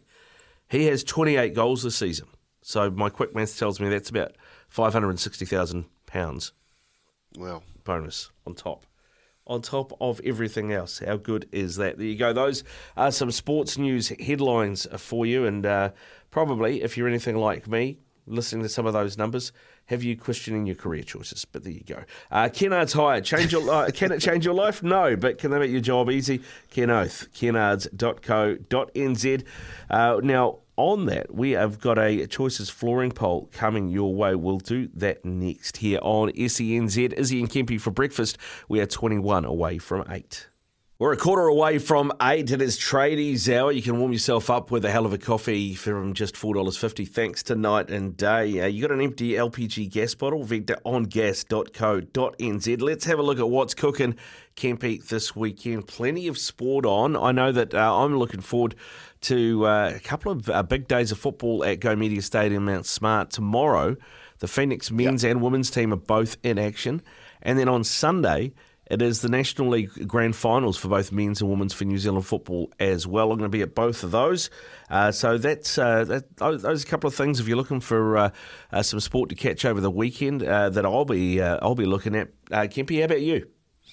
Yeah, look, good weekend for you, Rick. With the football being played up here, the Phoenix, the men and the women's, that should be a good viewing for me. Tomorrow down at Pukekohe, they've got the Counties Cup Group 3 on. Some good fields if you're going through the day tomorrow, the card tomorrow on what should be a fantastic day. Weather hopefully will hang around. And in the big one, Aquacade, Aromatic and One Bowl Cap for Robbie Patterson lead the betting at the moment. $2 Aquacade. I know we've got tipped out that this week. One last start. Has had a second and a win in its last two back from break. Warren Kennedy riding very, very well for Lance Noble. Will be the one to beat. But, yep, Counties Cup, big day, and I'll definitely be tuning into that. Elsewhere, there's plenty to tune into because the Adelaide 500 Supercars race is on this weekend as well. So if you're a rev head, there's that. There's also the last Formula One Grand Prix of the season on. And if you're a golf fan, the Australian PGA and plenty of Kiwis in contention there too, Kempy, up in Brisbane. Yeah, as the Australian PGA, hopefully we can get. Well, mate, the Kiwis are on fire. Wouldn't surprise me. I know that Cam Smith, I think, was $5 short favourite to get that, along with Andrew Scott. So I think that was maybe the bet that we took, wasn't it? Finish top 10. No, we didn't take it, and then we talked about it. We didn't take it. Oh yeah, I thought when I looked at that, I thought actually that's not bad odds for that golf kicker there. But let's hope that because we didn't take it, a Kiwi picks it. Yeah, well, Josh Geary is, I think, the leading Kiwi at the moment at 3 under. He's tied for 16th. Adam Scott is tied for 4th. You mentioned him. He is 5 under at the moment. But, Cam Smith had a bit of a mare. I think he's slightly off form at the moment, so we'll have to keep an eye on that. But there you go. Plenty of stuff going on this weekend for your sport watching. If you want to keep it hot, then don't get caught with an empty gas bottle, LPG gas bottle this summer. Visit vectorongas.co.nz. And on that, let's go to our Choices flooring poll. Design, visualise and create your perfect floor with Room View. What are you most looking forward to this weekend? Here are the options we've put in the poll. Premier League being back after the international break, the Wellington Phoenix doubleheader, Counties Cup Day, the Australian PGA, the V8 Supercars, or the final F1 race of the season. Those are our options. Head to the SEN app, hit Izzy and Kempy for breakfast. You can vote on the poll there. We'll bring you the results of that poll in around an hour's time. We are 12 away from 8 here on Izzy and Kempy for breakfast. 7 away from 8 o'clock. You can warm yourself up with a hell of a coffee from just $4.50 with night and day. It is tradies hour. And Kempy, you mentioned something a little earlier that I wanted to bring up, and that was that Jackson Hastings had sort of floated the idea of rugby league NRL going a bit sort of NFL on it. So players each season, they get to choose a squad number, and they just wear that number regardless of where they play or if they're on the bench or if they're starting, and they have their name as well. So they could have any number from 0 to 99, I guess. I don't hate the idea. What do you reckon? I like it. I think it's there's so many benefits to having your name and number on the back of a jersey. Squad numbers, normally they go up to the top 25, so 1 to 25. It's not like the NBA that you check it. I was actually part of that evolution in '99. When it came out in Super League, and they put your number and your name on the back of your jersey, and you had that for the season. So no matter where you started, you were always in that same number. And of course, it has so many benefits. Like the commentators know who they're talking about. You know, the fans know who that player is in that jersey for that other team when they're away, because home fans know you like the back of their hand. So I think Jackson Hastings bringing that back up, that the NRL should move with the times. This is something that they're way behind the times. And of course, when you're selling merchandise, can you imagine how many Sean Johnson jerseys would have sold last year for the Warriors? Yeah, if you had Johnson on the back and 7 or whatever number he decides to go with, I mean, that did make me wonder, Kempy, in your pomp, whether it's at the Knights or at the Rhinos or wherever, what number would you have gone with if you could have chosen any number to have on the back of your shirt? Number 1. Number 1? Yeah, without a doubt. Like I have the original number 1 jersey from the Knights' inaugural year in 1988. So I've got a Kiwi number 1 jersey, a Knights number 1 jersey. Not one for Leeds, although I did have a little run around at fullback there. But if I was to choose a number, I'd choose a number 1. Players love numbers too, Yeah. A lot of players, they love numbers. A lot of players love the numbers that they play in, because if they get that jersey, then they know they were first choice in that position. It's interesting, isn't it? Because I think about things like, the iconic one that springs to mind is 23 for Jordan. 100%. But then, of course, Shane Warne copied him. Shane Warne took 23 for Australia. And LeBron James. And LeBron as well, yeah. So, it's interesting that they how the numbering system works. Yeah, I think it's a really good idea, because not only that, but it also gives clubs an opportunity going forward from here, right? If you have an absolute legendary player, like Tony Kemp, for example, and his jersey number was 67, and he's won you half a dozen premierships and represented and been a one-club man, you could retire 67 and have it up in the rafters type thing, like they do at the basketball and the NBA and stuff like that. You can make more of a, I guess, you can make more of it. It allows you to do things like that and go over and above for guys that have been great servants for the club. Yeah, and that's a great way of putting it. I just think the knock-on from it, as far as... I remember a story when Beckham signed for Madrid, was it? Yep. No, yeah, Real Madrid. Yep. They made the money that they signed him for back in that week with sales of jerseys to the Asian market. Yep. So there's so many knock-on effects that it sort of supports. And of course, branding and marketing these days, like people, they like the flashy players, but they also like the quirky players. Now, I remember when they brought Ronnie the Rhino along for the ride in '99. So Ronnie the Rhino, he's a Leeds mascot. Yeah, mate, he got more gigs than the players. I remember going to a pub one time in England, and here's Ronnie Rhino with his head off, sitting down and having a pint of Guinness, absolutely blathered. And I said, mate, no one's meant to know who you are. Put that helmet back on. Yeah, that's the key thing for mascots, isn't it? You never take the head off. Never. Not in public. Never take the head off. Never know who the person is. Ronnie the Rhino became that much of a legend. Seriously, he had that many invites to MC events and stuff like that he actually ran for local council. How'd he go? Oh, thank God he didn't get in, because I know who the guy was, and he was not a councillor. Yeah, right. Okay. Yeah, but it does the gimmicks. Although people might think it's a gimmick and you got your name and your number on the back of the jersey, I'd love it as a commentator to know the name on the back of that jersey and quickly get a visual of the number. But from an away fan, I love it when you're watching them. You see the number, you go, oh yeah, that's such and such. It's just easier to identify players, and you relate numbers to players as well. I guess it'd be interesting when it comes time for players to shift, get picked up by other clubs, Kempy, and you say your number is the number one, and then you're going to go, all right, yeah, the Roosters want me, but I'm going to go to the Roosters, but James Tedesco's wearing the number one, and part of your contract is that you get the number one and Teddy has to wear a different number? Or, something like that, Do you think Benji really cares if he's going to sign something? He'll kick whoever's out of the number 6 jersey to put Jerome Luai on it. Yeah, that's true. That's true.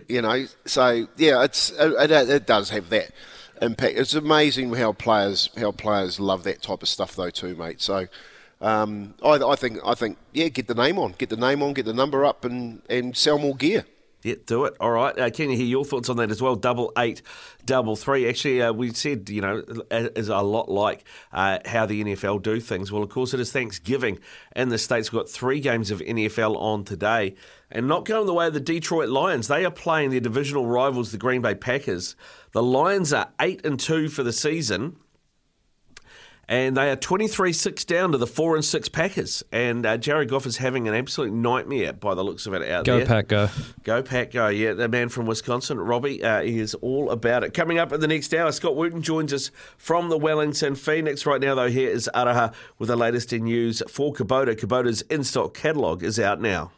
Kia ora, good morning, and welcome into Izzy and Kempy for breakfast at 8:05 on your Friday morning. And we have got plenty coming up in this last hour, including Scott Wooten from the Wellington Phoenix. He's up shortly to talk their big game against Melbourne City on Saturday at Go Media Stadium at Mount Smart. Plenty of texts coming through as well on 8833. I missed Kempy's kicker yesterday. Would you be able to read it out again? It didn't seem to be on the pods. Yeah, Richard, no problem at all. We've taken Spurs and Aston Villa to be a draw in the Premier League at 3.75, and Tyreek Hill to rush for 50 yards or more in both halves for the Dolphins against the Jets tomorrow. That is what Kempy's kicker is for you. Plenty to get through as well, including another clue for Who Am I, Kempy? I think this one maybe will help a few people. We've got a $100 Adidas gift voucher to give away. Get away with Adidas Golf. Adidas.co.nz. T's and C's apply. Here are the 3 clues for you.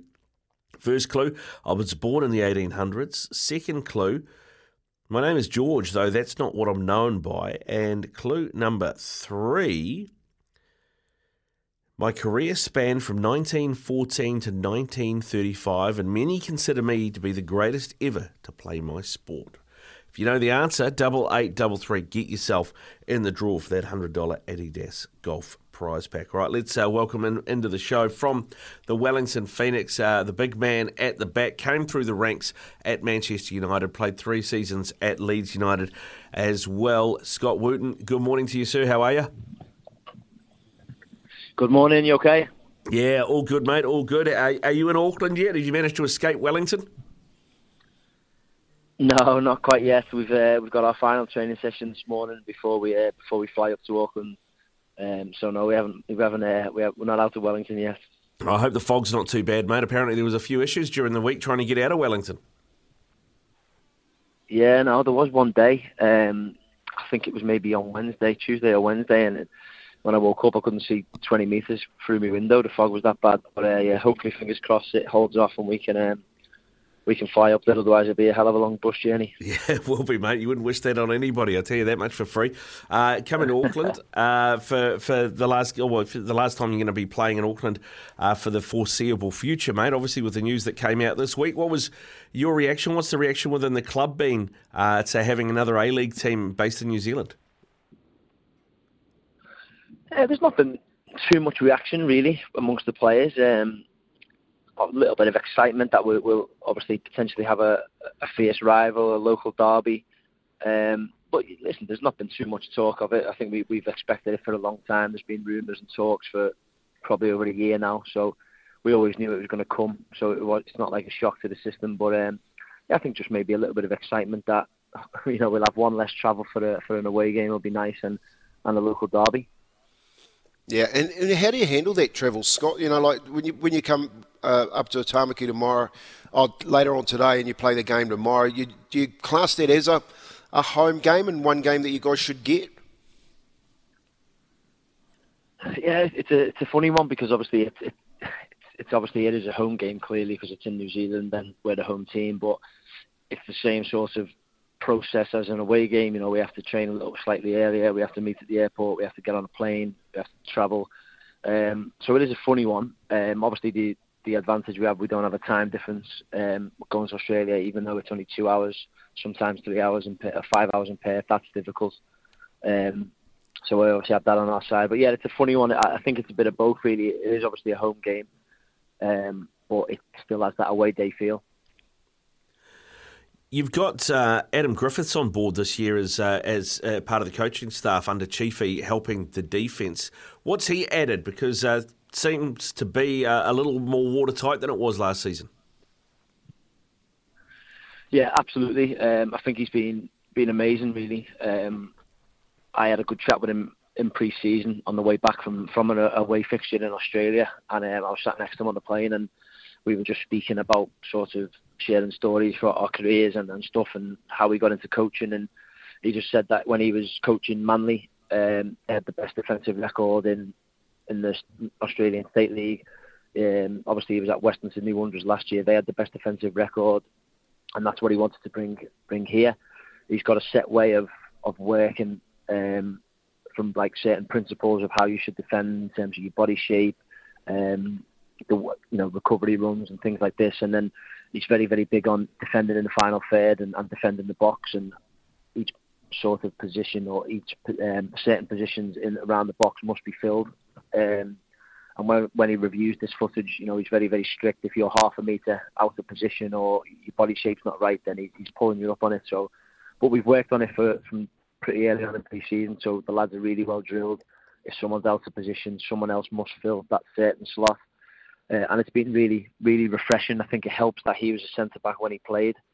I mean, I've played for loads of managers and coaches who try and put you in a defensive shape and have been maybe strikers or wingers or midfield players, and they just don't get what it feels like at times to be defending the box or in defensive, vulnerable positions. So I think the fact that Griff, played his career as a centre-back has helped not just myself, but all the defenders, defensive midfield players massively. And, I think we're sat second best at the minute for the defensive record for goals conceded, and we've only played 4 games, so there's a hell of a long way to go. But the signs so far are good, and we just need to maintain that and continue it for the rest of the season.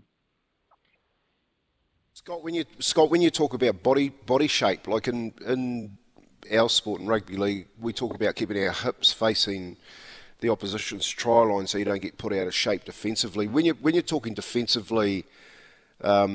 In soccer, are you meaning keeping your body shape, I'm guessing, facing the football all the time so that you know where it's coming from? Or is it more man-on-man shape?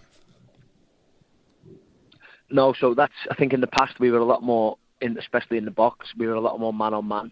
And I think the problem you have defensively then is, as a defender, I'm sure it's similar in rugby, you can't gamble because the striker is always going to make the first move. Yep. Whereas we've changed slightly now to be a little bit more in specific zones. In terms of the body shape, exactly what you just said. You've got to be able to see the ball with your hips.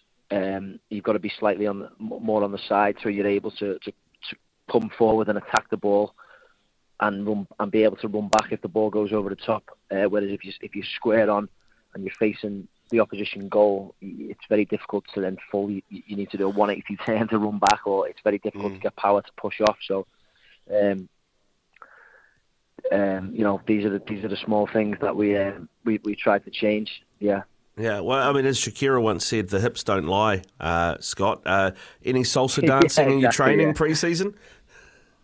No, not quite. If there was, anyway, I certainly wouldn't be at the top of the class for that, that's for sure.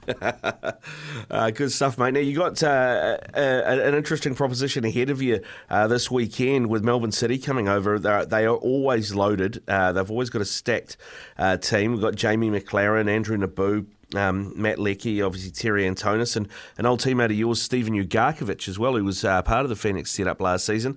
They haven't had a great start, though, have they? They've already sacked the coach. What have you made of what you've seen in Melbourne City so far this season? Yeah, I haven't seen too much of them, obviously, because it's early days. We only had 4 games, but they had, like you say, a rocky start. I think they won the last game under the new coach, so they'll get some confidence from that. But yeah, I think there was obviously a few problems with the old manager. They had a heavy defeat in the grand final, which was unlike them. But listen, they're no mugs. They've won the Premiership for the last 3 years on the run. They've got very, very good players in the squad. And I just think sometimes in football that can happen. You can get off to a bit of an iffy start. We've been guilty of that in the past here at the Phoenix, and it doesn't always tell the full story of the season. So I'm sure they'll be back stronger. But hopefully their revival won't start at the weekend. No, and is there a shift in the attitude this week, Scott, with the task at hand, knowing that this team has won through on a bounce? No, not one bit. We've had the same sort of attitude, same mentality from the first week of the season. We had a very difficult game going away to Western Sydney, game day one. So the no shift in mentality. We treat every game the same. We go to win. Melbourne City have won the last 3 championships, but the team is slightly different. Still, with, like you say, stacked with very good players, but it's not quite that same team. So we don't go there with any fear. We go there full of confidence. We've had a good start, and there's been no change in mentality. In terms of the season goals that you've got ahead of you, mate, I mean, obviously you made the playoffs last time. You want to cement that even more under Chiefy in his first year in charge. How are things gelling, and how are you finding the young guys coming through? Because that was one thing I noticed looking at the squad build. Maybe Chiefy's put a bit more emphasis on some of the youth guys, some of the development players coming through. So, I mean, if you do have a couple of injuries or suspensions, you're going to have to rely on some of those young fellas later in the season. Yeah, exactly. The squad is quite thin in terms of experience, but we've got young players to back that up, and they're ready to pounce when their chance comes. In terms of our ambitions for the season, it's not something that we've spoken about really. Don't want to sound boring, but the old cliche of take each game as it comes. That's just what we've been doing. So there's been no sort of targets for the year or anything like that. And so far, the young players I've done fantastically well, particularly AP in goal. It's not easy being a keeper. You make one mistake and you get punished more often than not. So I think he's done brilliantly well. Finn Sermon and Lucas Kelly-Heald, the same. They've both been outstanding so far. Hardly put a foot wrong. So that's all well and good doing it for 4 games. We've got to do that for 20 plus games, and then we'll have a good season. Yeah, no one remembers the beginning of the year, Scott? They only remember the back end of it. And you're talking about the young guys that are coming. Yeah. What about having the women there as well? Like they're playing in the stubble header with you. There's been a lot of talk about crossing each other's paths during the day. Does it feel like a real family-focused club at the moment? Yeah, I think it does. I think there's been slight changes to both teams' sort of schedules that have enabled that. I think the women, instead of training in the afternoon last year where we would never see them, they now train in the morning, so there's a lot more interaction. Just casual chats, a bit more sort of camaraderie amongst the club. We've already had one double header. We've obviously got another one this weekend. So there's that more family feel amongst the club. if you like, and I think that can only bode well. Both teams are obviously fighting, rooting for each other and fighting, hoping that each other win. Whereas I think that was that slight probably disconnect last year. Again, not by anyone's fault, just that the women's team weren't in it. They were in a lot later than what we were. We never really got to see them or anything like that. So I think the more you're amongst people, the more you see people, you'd obviously build that sort of club spirit rather than a team spirit. And you want each other to do well, and you're always amongst each other. There was some talk that the All Whites boys, Tim and Alex and Finn, might not make it back or be available for this game. Have you got any update on that for us, Scott? Yeah, I think unless the flight's been delayed or cancelled, I think they'll be landing in Auckland in the next couple of hours, I think. So they're not going to train with us today. They're going to meet us up there, which obviously isn't ideal. But they're three good lads, three good pros. I'm sure they would be doing everything they can from finishing the game in Ireland, trying to get as much sleep or as rest on the flights and making sure that they're available. Obviously, Payne played both games. Finn and AP should be okay in terms of the minutes that they played to be available for us. So like I said, it's not ideal, but it is what it is. I think Melbourne City have got a couple of players in the same boat. Becky, the left back, and McLaren up front. They were both playing for Australia, so I don't know where their games were, but I think they're meeting in Auckland as well. So yeah, listen, it's not ideal, but it's what we're paid to do at the end of the day. We just hope that Aziz Bayich can bring some of that Dundee United form from last season, mate, hopefully, eh? Yeah, that'd be all right, yeah. Hey, just before we let you go, Scott, obviously you came through the ranks at Manchester United, you played for Leeds. Those two teams don't like each other very much, and it did get me thinking about an Auckland team in the A-League and what that derby might be like against the Phoenix when it finally happens.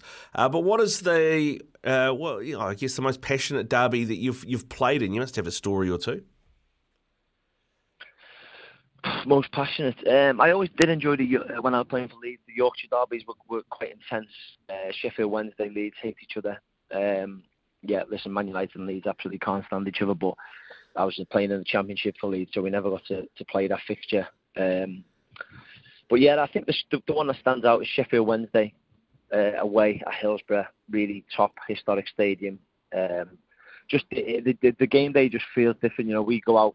9 times out of 10 you go out for the warm-up and the stadium is sort of probably a 10th full, not that busy, whereas you go out for them derby games and the whole away crowd is full straight away, an hour before kick-off, singing songs, and you can just sort of smell and feel the atmosphere. It's just different to normal games, so I think they're the ones that stick out.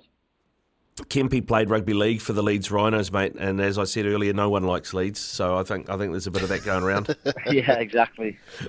Yeah, no, I know that feeling for sure. Good stuff, Scott. Hey, listen, really appreciate your time this morning, mate. Have a safe travel back up to Auckland, and good luck tomorrow, eh? Yeah, thanks very much, guys. Cheers. See you later. Will do. See you later. Scott Wooten there out of the Wellington Phoenix.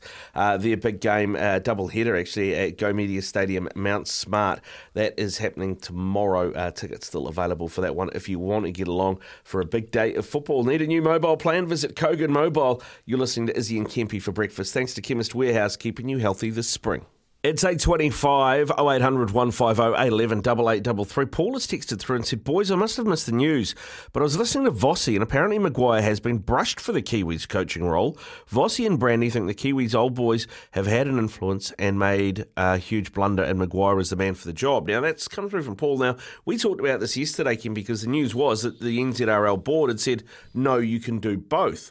But now it's been reported out of Australia that if the New South Wales job is on the table, New Zealand Rugby League have told him that he won't be able to coach both going forward. Yeah, well, interesting, eh? Look, whether or not that's true or not, I don't think he can coach both going forward. This talk about him only having the New South Wales job for a year, if he has a successful year, then they'll sign him to a longer-term deal. He ain't going to be able to coach or put his program in place in both New Zealand and Australia. Now, I'm not divided on this conversation at all. It's not about Madge Maguire. I think at the moment, forget about who's saying what. The conversation is about rugby league in New Zealand. Rugby league in New Zealand is in a bad state. No, there's no bones about it. You can talk to whoever you want, and a Kiwi winning by 30, team winning by 30 points is really good for you. I know that, and happy. I'm the happiest bloke on the world because I bleed black, and I love that. But underneath that, because what happens is it gets swept under the carpet, is everything else that's going on. Yep, within the game. And one of the outcomes of this game is making a decision to use the New Zealand Kiwi coach's job as a pathway into an Australian job. It just is a conflict of interest, first and foremost. But why would we be promoting Madge Mackay? Because guess what? He goes and does a really good job for New South Wales. Potentially he could coach Australia. So you're also giving him the insight into how the Kiwis work. To me, it's not that hard a decision to make. But in saying that, whether or not he gets the job, I just don't think he can do both anyway. Good on him. Good on him for getting out there and getting his coaching gigs and stuff like that. But I firmly believe that to fix the problems in New Zealand, it needs to start with our own backyard, getting coaches back in our country, in our pathway. Why are you taking the limited opportunities we have anyway off us? Yeah, the Daily Telegraph are reporting this, and they usually when it comes to rugby league, pretty much finger on the pulse, right? So apparently the announcement on the next Blues coach is announced is going to come in the next few days. So I hope by Monday we might have some more clarity on this. It is 8:28, time to do this.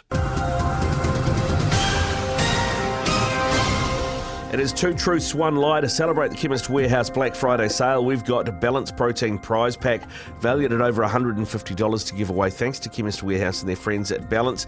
We each give you a statement. You have to tell us who is lying. I have met Ozzy Osbourne and once had a beer with Slash. That is my statement. Kempy, yours? Well, mate, I was,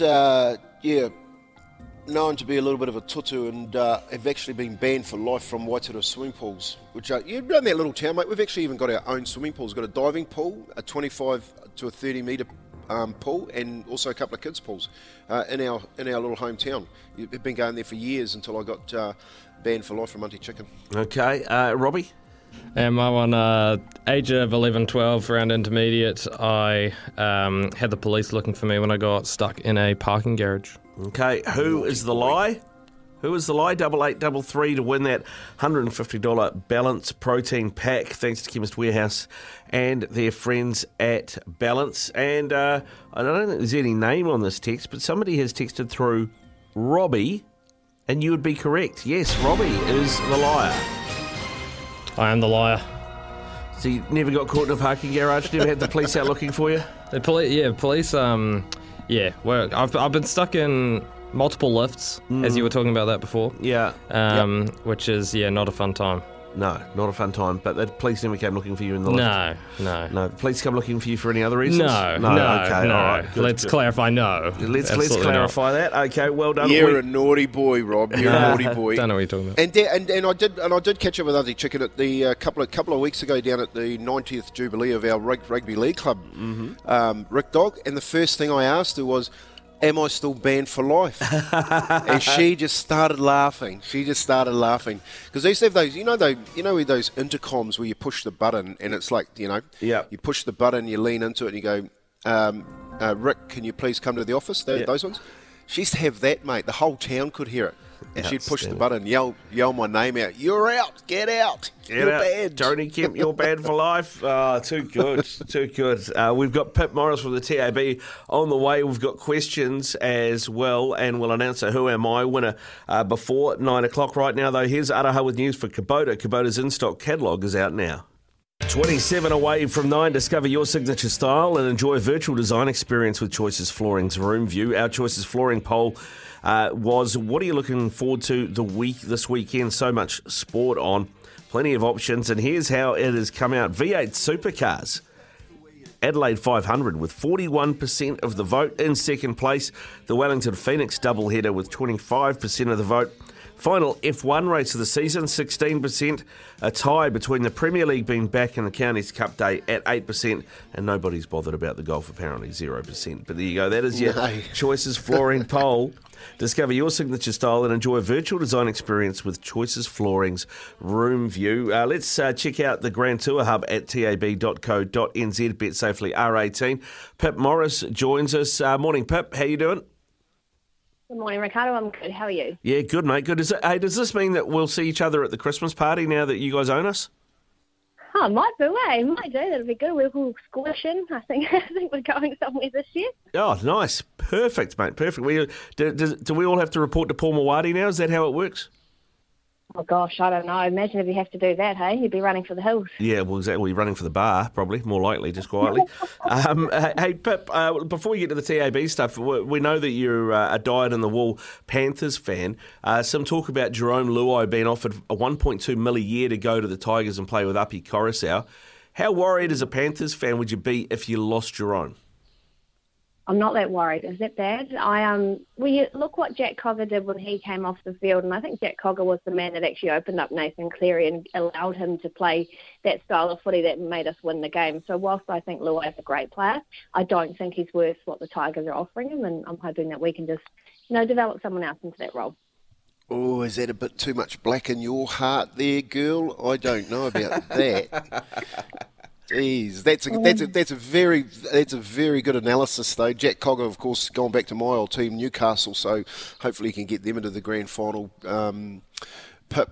We've got races at New Plymouth today. We had Robbie Patterson on this morning. He really likes it, Doris. Who's taking all the money down there? It is at Doris, funnily enough. She's obviously, after that, started to really crunch in. And his other run, of course, he's got one up at Counties where the main meeting is on Saturday, One Bold Cat. And the Counties Cup is actually really well back there as well. Also, Equicade, of course, she's just got such a good record on the track. She's got the most money stakes and the highest bet count on her. In the Breeders' Stakes, it's actually Wolverine, who's now with Tiakau.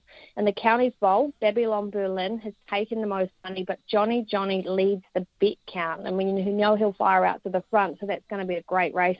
And the Challenge Stakes, even bet there between the two-year-old Poetic Champion, Savagely and Voluptuous. Punters can't split them. They're all taking money pretty evenly. Just narrowly got the most money on Savagely.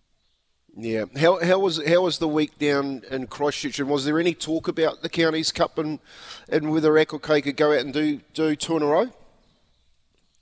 Look, Christchurch Cup week was just absolutely amazing, Kempy. As you know, you've been down there yourself. And look, it's not her swan song, no. And as Aidan Rodley mentioned yesterday, there's not a horse that's actually gone through from that and gone on to win the Bone Crusher Stakes, which I think is her next main option. So it'll be interesting to see if she can do that, because I don't think a horse has done that for around 16 years. But, it's hard to knock her. She goes up in the weights, and I think that's the thing that brings other horses like Aromatic into it. But, boy, she just seems to love Pukekohe, doesn't she? Yeah, she does. Racing also tomorrow in Whanganui. You've got Robbie tipped out Conway O'Searan. What sort of bully is that taking to from the TAB? Has everyone jumped on that? It's shortening in a little bit, but he hasn't crunched in massively yet, although I'd say he will now after Robbie's tipped him out. And also in the open handicap feature, it's actually Durham Lads that's taking the most money there at this stage. And that seems to be the other highlight on the program. And don't forget, we've got the bonus back. Grand Tour at Counties, Kempy is across the first 6 races, and out of Wanganui, it's the first 4. Grand Tour. And how was that anyway? I talked about that with Rick before. It looked like the Grand Tour, the party afterwards down there at Canterbury was something special. Oh, absolutely amazing. I don't think I've seen that many people on a racetrack in Riccarton for a long, long time. And I can tell you a lot of them were probably 25 and under. So that after party just went absolutely off. So the Grand Tour is doing an amazing job. And, of course, they're back on again this week at Counties. And I think they're sold out there again with the likes of the Lane. So it's really awesome. And what are your feelings about Ellerslie coming back? Hopefully we get through this next couple of trial periods with the horses going around. But how are you feeling about them and the Cracker Millions coming up? You looking forward to going back to Ellerslie? Oh, can't wait. It's just that's the pinnacle of racing there, isn't it? Not only the facilities, but the racetrack itself. So I think like everybody in the country, Kempy, can't wait to get back there. And for that meeting with those another $4 million a $4-year-old $1 million race put on there, and the TAB is really going to come to the party, I think, as far as what they're going to put on there with ATC. So, yeah, really looking forward to it. What's your best in the dogs, Pip, before we let you go? Race number 6 tonight, Hattrick Raceway, the one Brighton Wave. He was $2 yesterday at opening. I'm hoping he'll still stick around there. It's a nice field, but really good greyhound. Won first up down Cup week, and I think he'll win a game. Good stuff, Pip. Have a great weekend, mate, and we'll catch up with you again next week, eh? Sounds good, guys. Have a good weekend. Yeah, you too, mate. 21 away from 9 o'clock. Check out all the odds, promos and boosted odds on the Grand Tour Hub at tab.co.nz. Bet safely, R18. Up next, it's questions. We're 16 away from 9 o'clock. Keep your text rolling through 8833 on the Temper Bedpost text machine. And one has come through. Morning, guys. That vote on your Choices Flooring poll proves that we need more supercars coverage on SENZ. I'm happy to be your correspondent for this each week from Craig. Is that Craig Lowndes? Robbie, do you know? No, not sure. We do have we do have V8 supercar coverage this weekend, don't we? We do, yeah, Sunday. Mark Watson's in the chair 12 to 2, and then we roll into SEN Supercars coverage 2 till 8, so plenty on your Sunday afternoon. There you go, Craig. So we've got some supercars for you. All right, let's crack into this. I've got some questions in my mind. All right, it is question time, Kempy. First question is where? And now they race everywhere nowadays. I think there's 18 races around the world. Where would you want to watch an F1 race out of anywhere on the calendar? Currently, it has to already be at a place on a calendar. Yeah, is that what you're asking? Yeah. I would have said Vegas. Yeah. But I've been to Vegas. I'd like to go to Monaco. Oh yeah, a classic.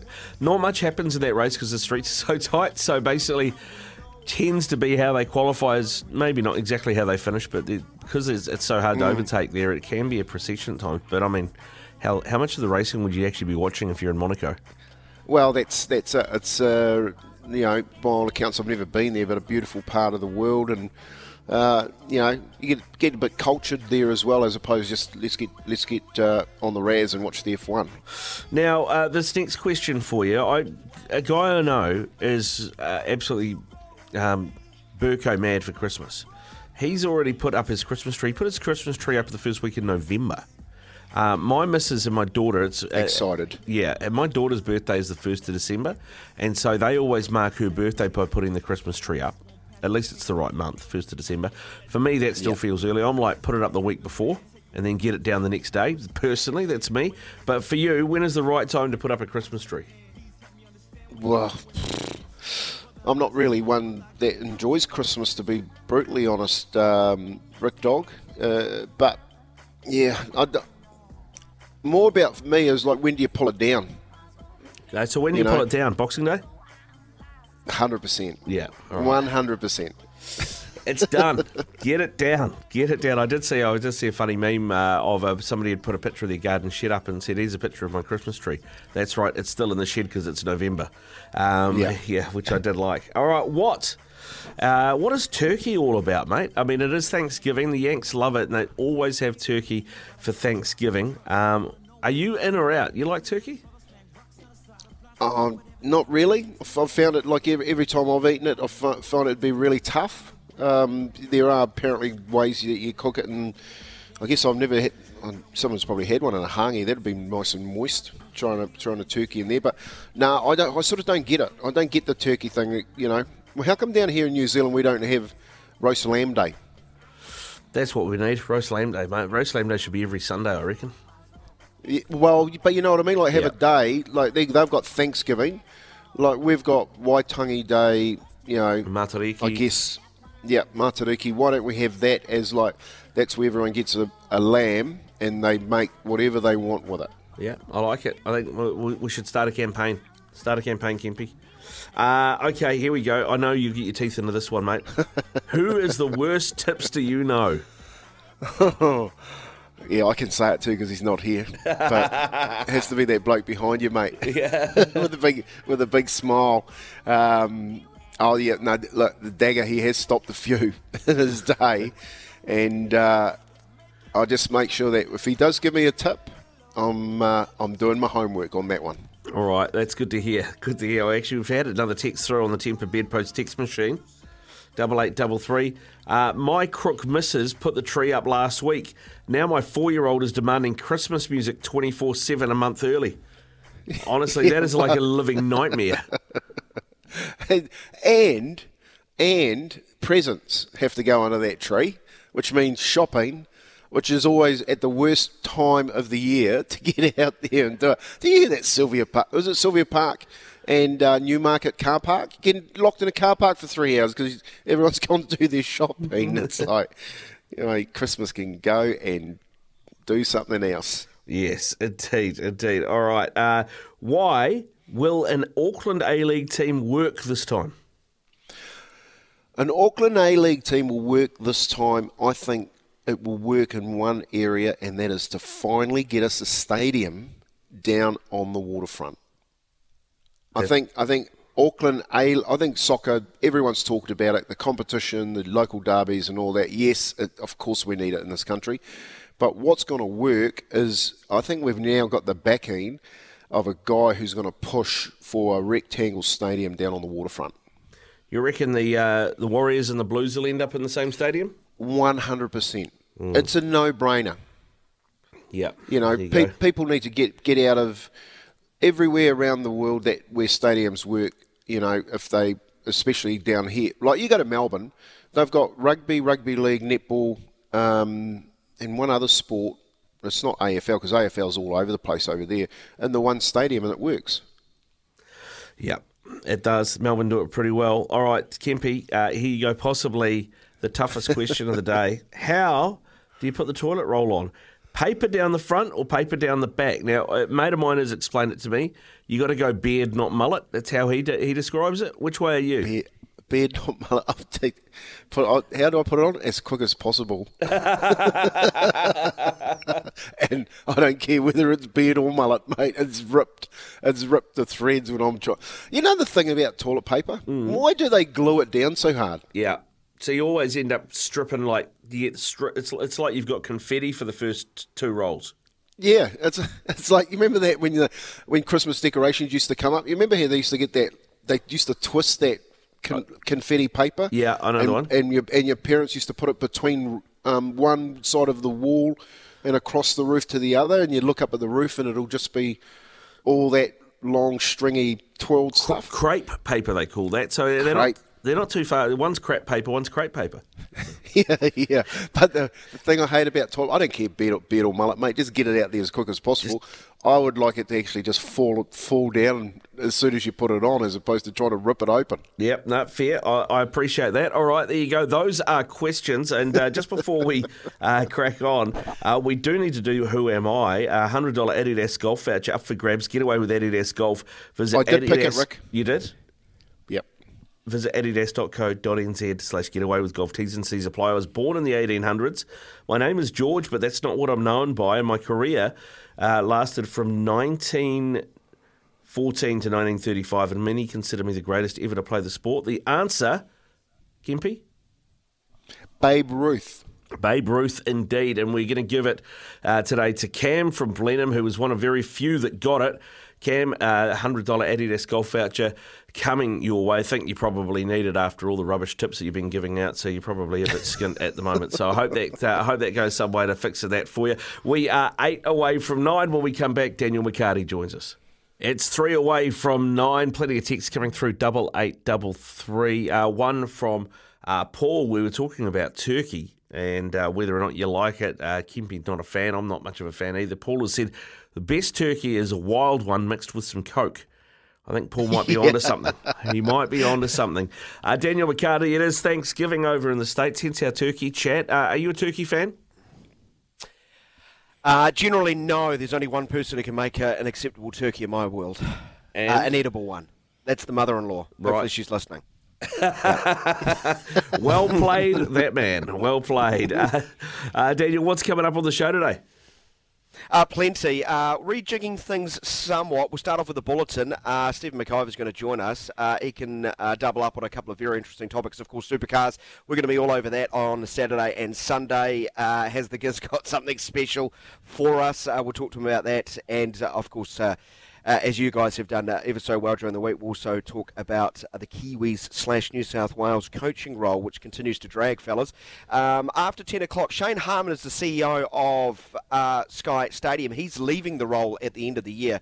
Now, Shane's had an extraordinary career in sports and sports events, and he's very well placed to talk about the changing profile of it over the last 10 years. So really interested to catch up with him after 10 o'clock to talk not only about his time at Sky Stadium, but also the idea of how we get people to events, so on and so forth. I think he's fresh off being in Las Vegas at the U2 show at the Sphere as well, Rick Dog. Wow. Not sure you a big U2 fan? Not really, but not really. Well, I've seen them live, and they do put on a great show.